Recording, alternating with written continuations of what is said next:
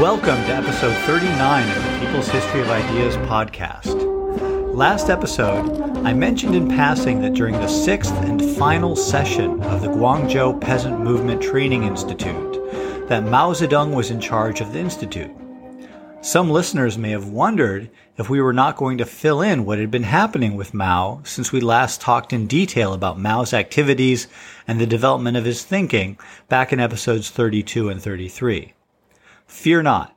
This episode will be returning to take a closer look at Mao Zedong's life and work in 1926, picking up where we left off in early 1926, when Mao was working as acting head of propaganda for the Kuomintang, while also developing and advocating for his ideas about the central nature of peasant mobilization to any revolution in China.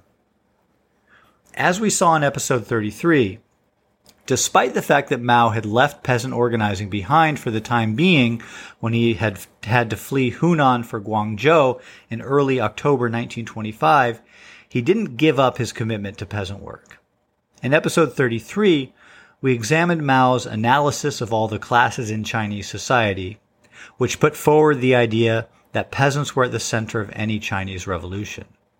What I didn't mention was that in addition to his work in the Kuomintang Propaganda Bureau, Mao also got involved in the work of the Kuomintang Peasant Department, including by teaching a class during the fifth session of the Peasant Movement Training Institute, which had already got underway when Mao arrived in Guangzhou, and which lasted until December 8, 1925. In fact, even though the propaganda work took up the bulk of Mao's time during the end of 1925 and early 1926, there's some evidence that Mao was more interested in moving on to focus more on peasant organizing work. For example, during the second half of February 1926, Mao took a fake sick leave from propaganda work for 2 weeks in order to inspect the peasant movement at the Guangdong-Hunan border. Here's the short letter that Mao wrote on February 14th to the Secretariat of the Kuomintang Central Executive Committee explaining his absence. Comrades of the Standing Committee of the Central Secretariat, because my mental ailment has increased in severity, I am obliged to request a 2-week leave in order to go to Shaozhou to recuperate. I have handed over all the affairs of the propaganda department to Comrade Shen Yanbing for him to deal with. I hereby inform you respectfully of this, and I shall be grateful if you take note of it. Mao Zedong. We saw earlier in episode 28 that when Mao left Shanghai to go back to Hunan province in December 1924, he used the reason of his mental ailment, by which he is understood by historians today to have meant the stresses of overwork, compounded by his tendency to suffer from insomnia. While suffering from health issues related to overwork in the revolutionary movement was a real problem for Mao and other revolutionaries, we also saw back in episode 28 that Mao probably left Shanghai more due to disagreements and disillusionment with the political work that he was doing than because of the health issues that he was suffering from. Still, the health issues were real and worked as a great pretext for taking off without precipitating an open political break with his comrades. In this case, Mao was definitely using his illness as a pretext to get away from Guangzhou and to go and inspect the peasant movement in the Hunan-Guangdong border region.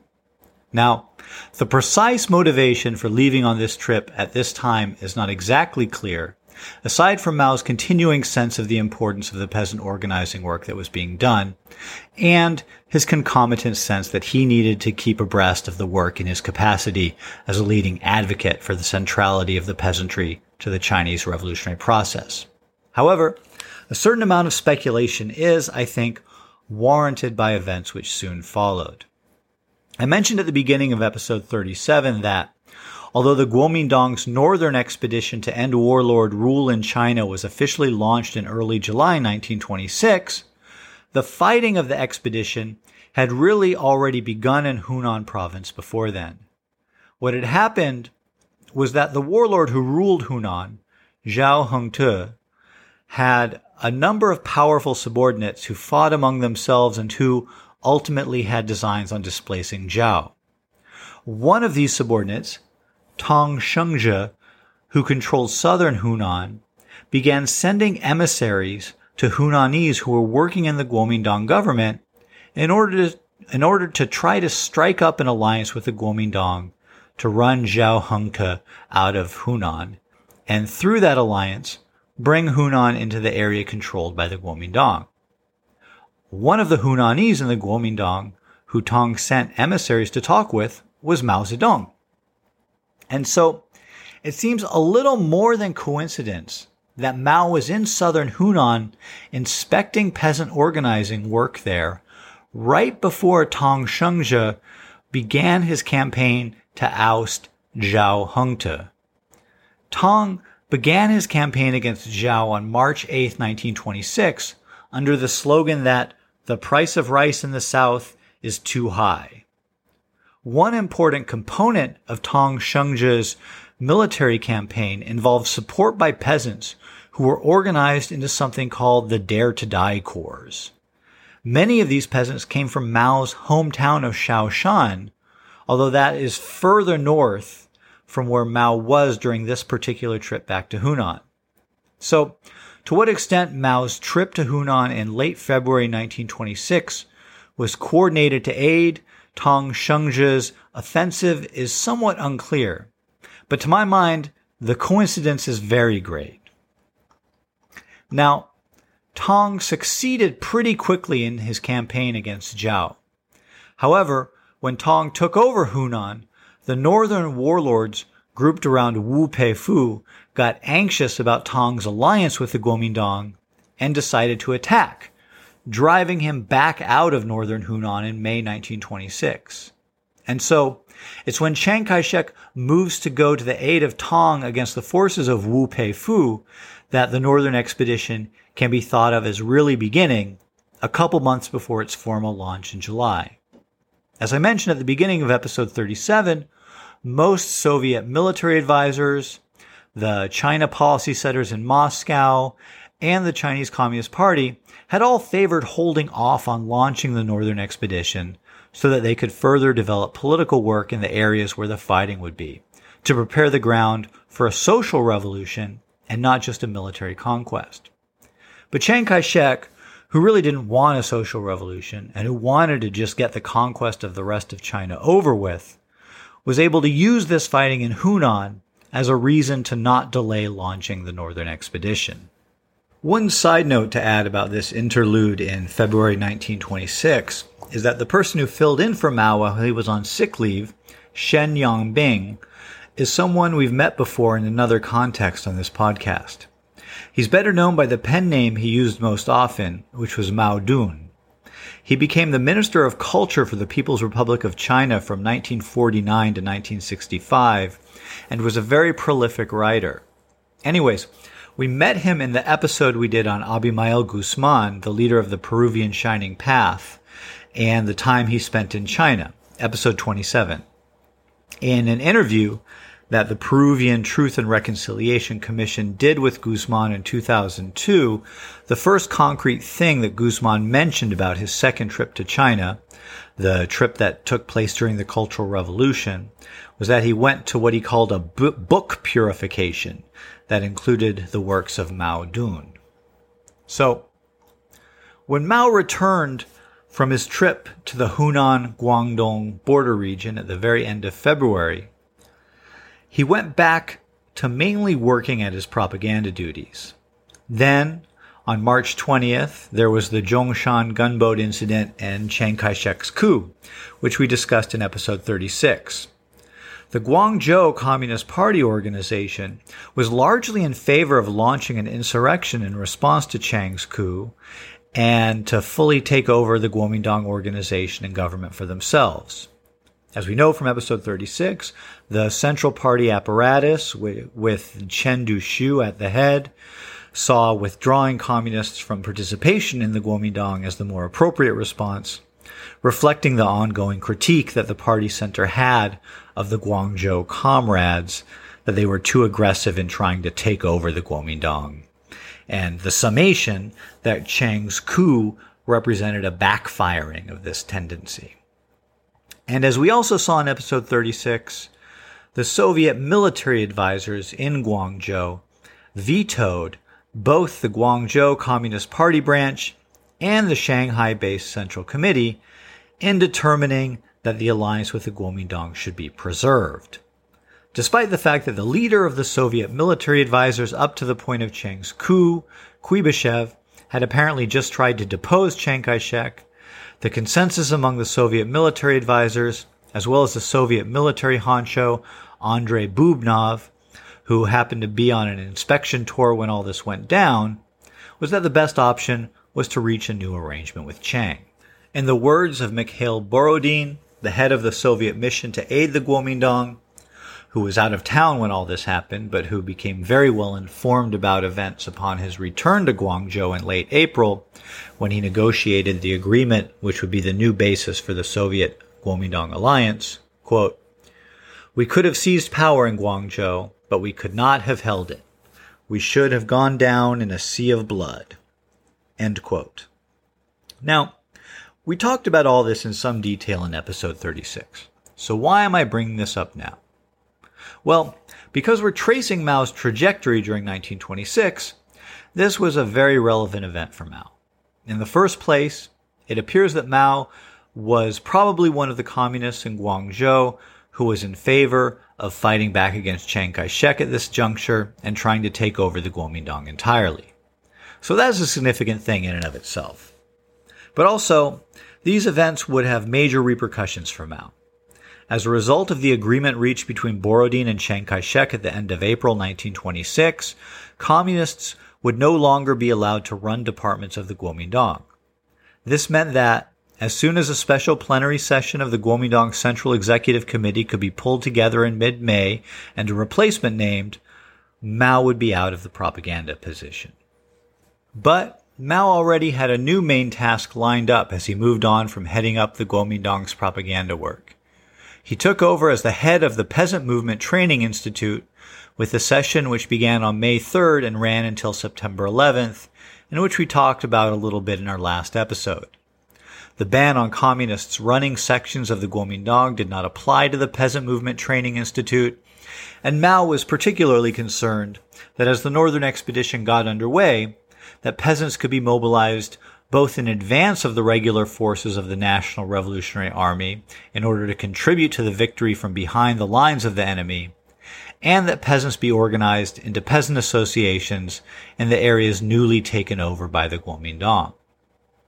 We're going to talk about the participation of masses in the Northern Expedition and what role political mobilization played in the expedition in an episode in the near future. And we will definitely be talking later about the wave of peasant unrest and rebellion which followed in the wake of the Northern Expedition. That's going to be a huge topic and very important. But what I want to discuss right now is how Mao's thinking about revolution and the peasantry was developing at this time. Mao made one major ideological statement while he was the head of the Peasant Movement Training Institute, and it's a great one for seeing how his thinking was developing. While he was running the institute, Mao put together a compilation of works titled Collected Writings on the Peasant Problem. This was a series of works dealing with various issues related to peasant organizing and was initially used just within the institute, although it came to be circulated more broadly. It was heavy on the experience of peasant organizing in Guangdong province, with Peng Pai's report from Haifeng being one of the main pieces in the series. It also included summations of other peasant struggles in Guangdong, including the experience from Guangning County that we discussed last episode. It also included a little on international experience, particularly in Russia. In any case, Mao wrote an introduction to the series titled The National Revolution and the Peasant Movement. This introduction that Mao wrote illustrates two important moments in the development of Mao's thinking. And so I want to take a couple of quotes from the piece and then talk about why I think these quotes are important. Here's the first quote. And just before the quote, there are two terms in this quote I want to make sure you know.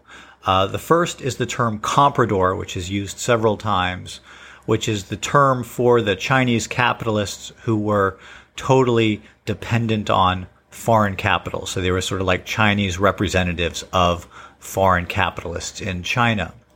And the second term appears once, is yuan. That's just the name for the currency. Sometimes it's also translated as Chinese dollar or just dollar.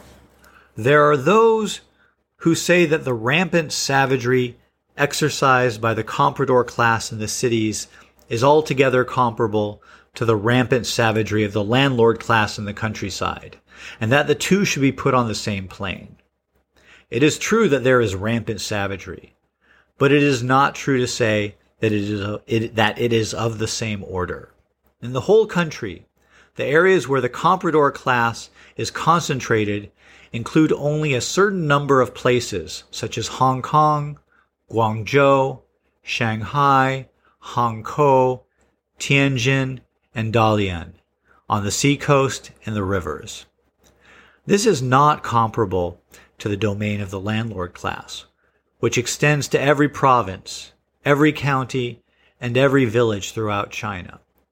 In political terms, the various warlords, big and small, throughout the country are all the chieftains chosen by the landlord class, not including the bankrupt small landlords. This gang of feudal landlord chieftains, that is to say, the feudal warlords, use the comprador class in the cities to dally with the imperialists. Both in name and in fact, the warlords are the hosts and the comprador class are their retainers. Financially, 90% of the yearly expenses of several hundred million yuan of the warlord governments are extracted directly or indirectly from the peasants, who live under the domination of the landlord class. Comparatively speaking, occurrences such as the granting of a conditional loan to the Beijing government by comprador class elements, such as the Bankers Association, are in the last analysis very rare.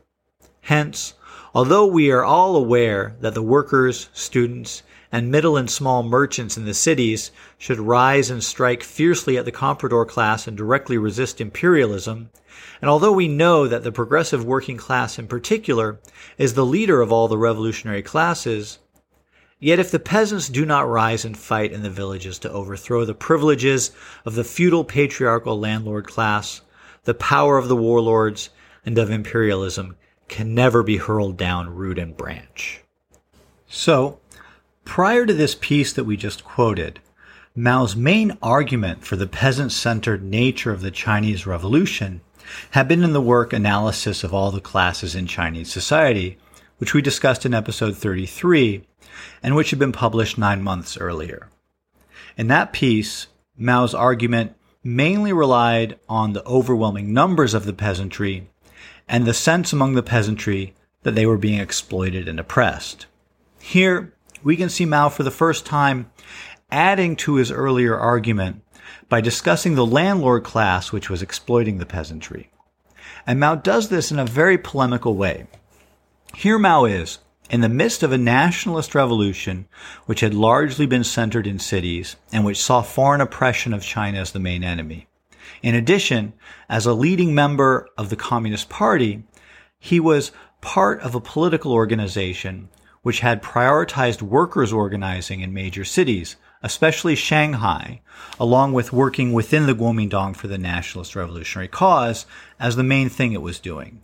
And of course, the Communist Party saw itself as based on the working class and as representing its voice and consciousness. And in this context, Mao is saying, look, the imperialists are a problem in the cities, so it's cool for you to focus on fighting back against them if you're in the cities. By all means, it's the right thing to do. But if we want to have a revolution, the real problem is in the countryside. Those imperialists and their Chinese lackeys are really just there as the retainers of the warlords. And the warlords are the real political representatives of the landlord class. So really, we ought to be focusing on peasant organizing. It's an amazingly polemical statement, and one which Mao is going to alter somewhat in the future when we get to what would become his more canonical statements about the relationship between foreign oppressors, the comprador capitalists, and the landlord class. So this isn't the end point of Mao's thinking on this question by any means. It's a stage in the development of Mao's thinking, which is crystallized here. And this polemical approach to advocating for a focus on peasant organizing is even more apparent in this next quote, which I'm going to read from the piece. At present, the political objectives of the urban working class are merely to seek complete freedom of assembly and of association. This class does not yet seek to destroy immediately the political position of the bourgeoisie. As for the peasants in the countryside, on the other hand, as soon as they rise up, they run into the political power of those local bullies, bad gentry, and landlords who have been crushing the peasants for several thousand years. This political power of the landlords is the true foundation of the political power of the warlords. If they do not overthrow this political power that is crushing them, there can be no place for the peasants. This is a very important peculiarity of the peasant movement in China today. This statement here is about as extreme of a statement about the revolutionary nature and strategic efficacy of Chinese peasants as Mao is ever going to make, especially in comparison to the working class. It's a very one-sided statement, and it's not something we're really going to see Mao say so explicitly again. Let me break down what Mao does here a little bit. First, there's some important context for this quote, which will not be obvious to people who haven't studied Lenin's ideas about revolutionary consciousness. Mao's referring here to something that his communist readers at the time would immediately understand that he was referring to, but that I think a lot of people today would miss. One of the cardinal ideas of Lenin's about how people become not just fighters for their own interests, but fighters for a larger vision of a world without classes or other oppressive relations between people, was that people don't come up with that consciousness on their own. They need to be introduced to those ideas by an organized revolutionary party. This applied to everyone, even if, as in the case of the working class, the material interests of the workers lay with having a communist revolution. Lenin said that without an organized force, a communist party, to develop the consciousness of the working class, most workers would only perceive their interests as lying with fighting for better working conditions, not with doing away with capitalism altogether. So Mao is drawing on this understanding of what the spontaneous struggle of the working class looks like when he says that, look, the urban workers' struggle right now isn't to do away with the rule of the Chinese capitalists and the foreign imperialists. It's just to have the legal right to form unions so they can fight for better working conditions and pay. But look at the peasants. Whenever they start fighting for their rights, as indeed we've seen in our last couple episodes of this podcast, the landlords crack down on them, and it turns into a whole struggle for who's going to have political power in the countryside. Now, Mao isn't saying outright that the peasantry has greater revolutionary consciousness than the workers, just that the objective conditions of their struggle lead to an outright contest for power in a way which was not happening in the cities with the workers' struggles. As we've seen in the past couple episodes, the demands of the peasants which led them into what became struggles for power in the countryside with the landlords were fairly limited. They were basic economic demands or demands for the most basic political freedoms, revolving around issues like rent reduction or the freedom to form peasant unions. So, in no way were the peasants demonstrating a higher level of consciousness than the workers who were fighting for better wages or to form unions. But because of the way in which Mao's audience would have been very familiar with Lenin's ideas, and the way in which Mao silently invokes Lenin's ideas on the development of revolutionary consciousness, Mao does seem also to silently be saying that the peasants might also be more likely to develop revolutionary consciousness, even though he does not explicitly say it.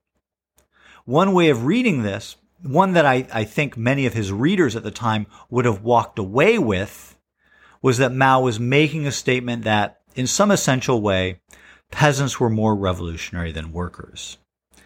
In the future, we'll see Mao get more careful about statements like this. And again, this is a reason why I think this important piece from Mao's development did not make it into what later became the canonical collections of Mao's writings.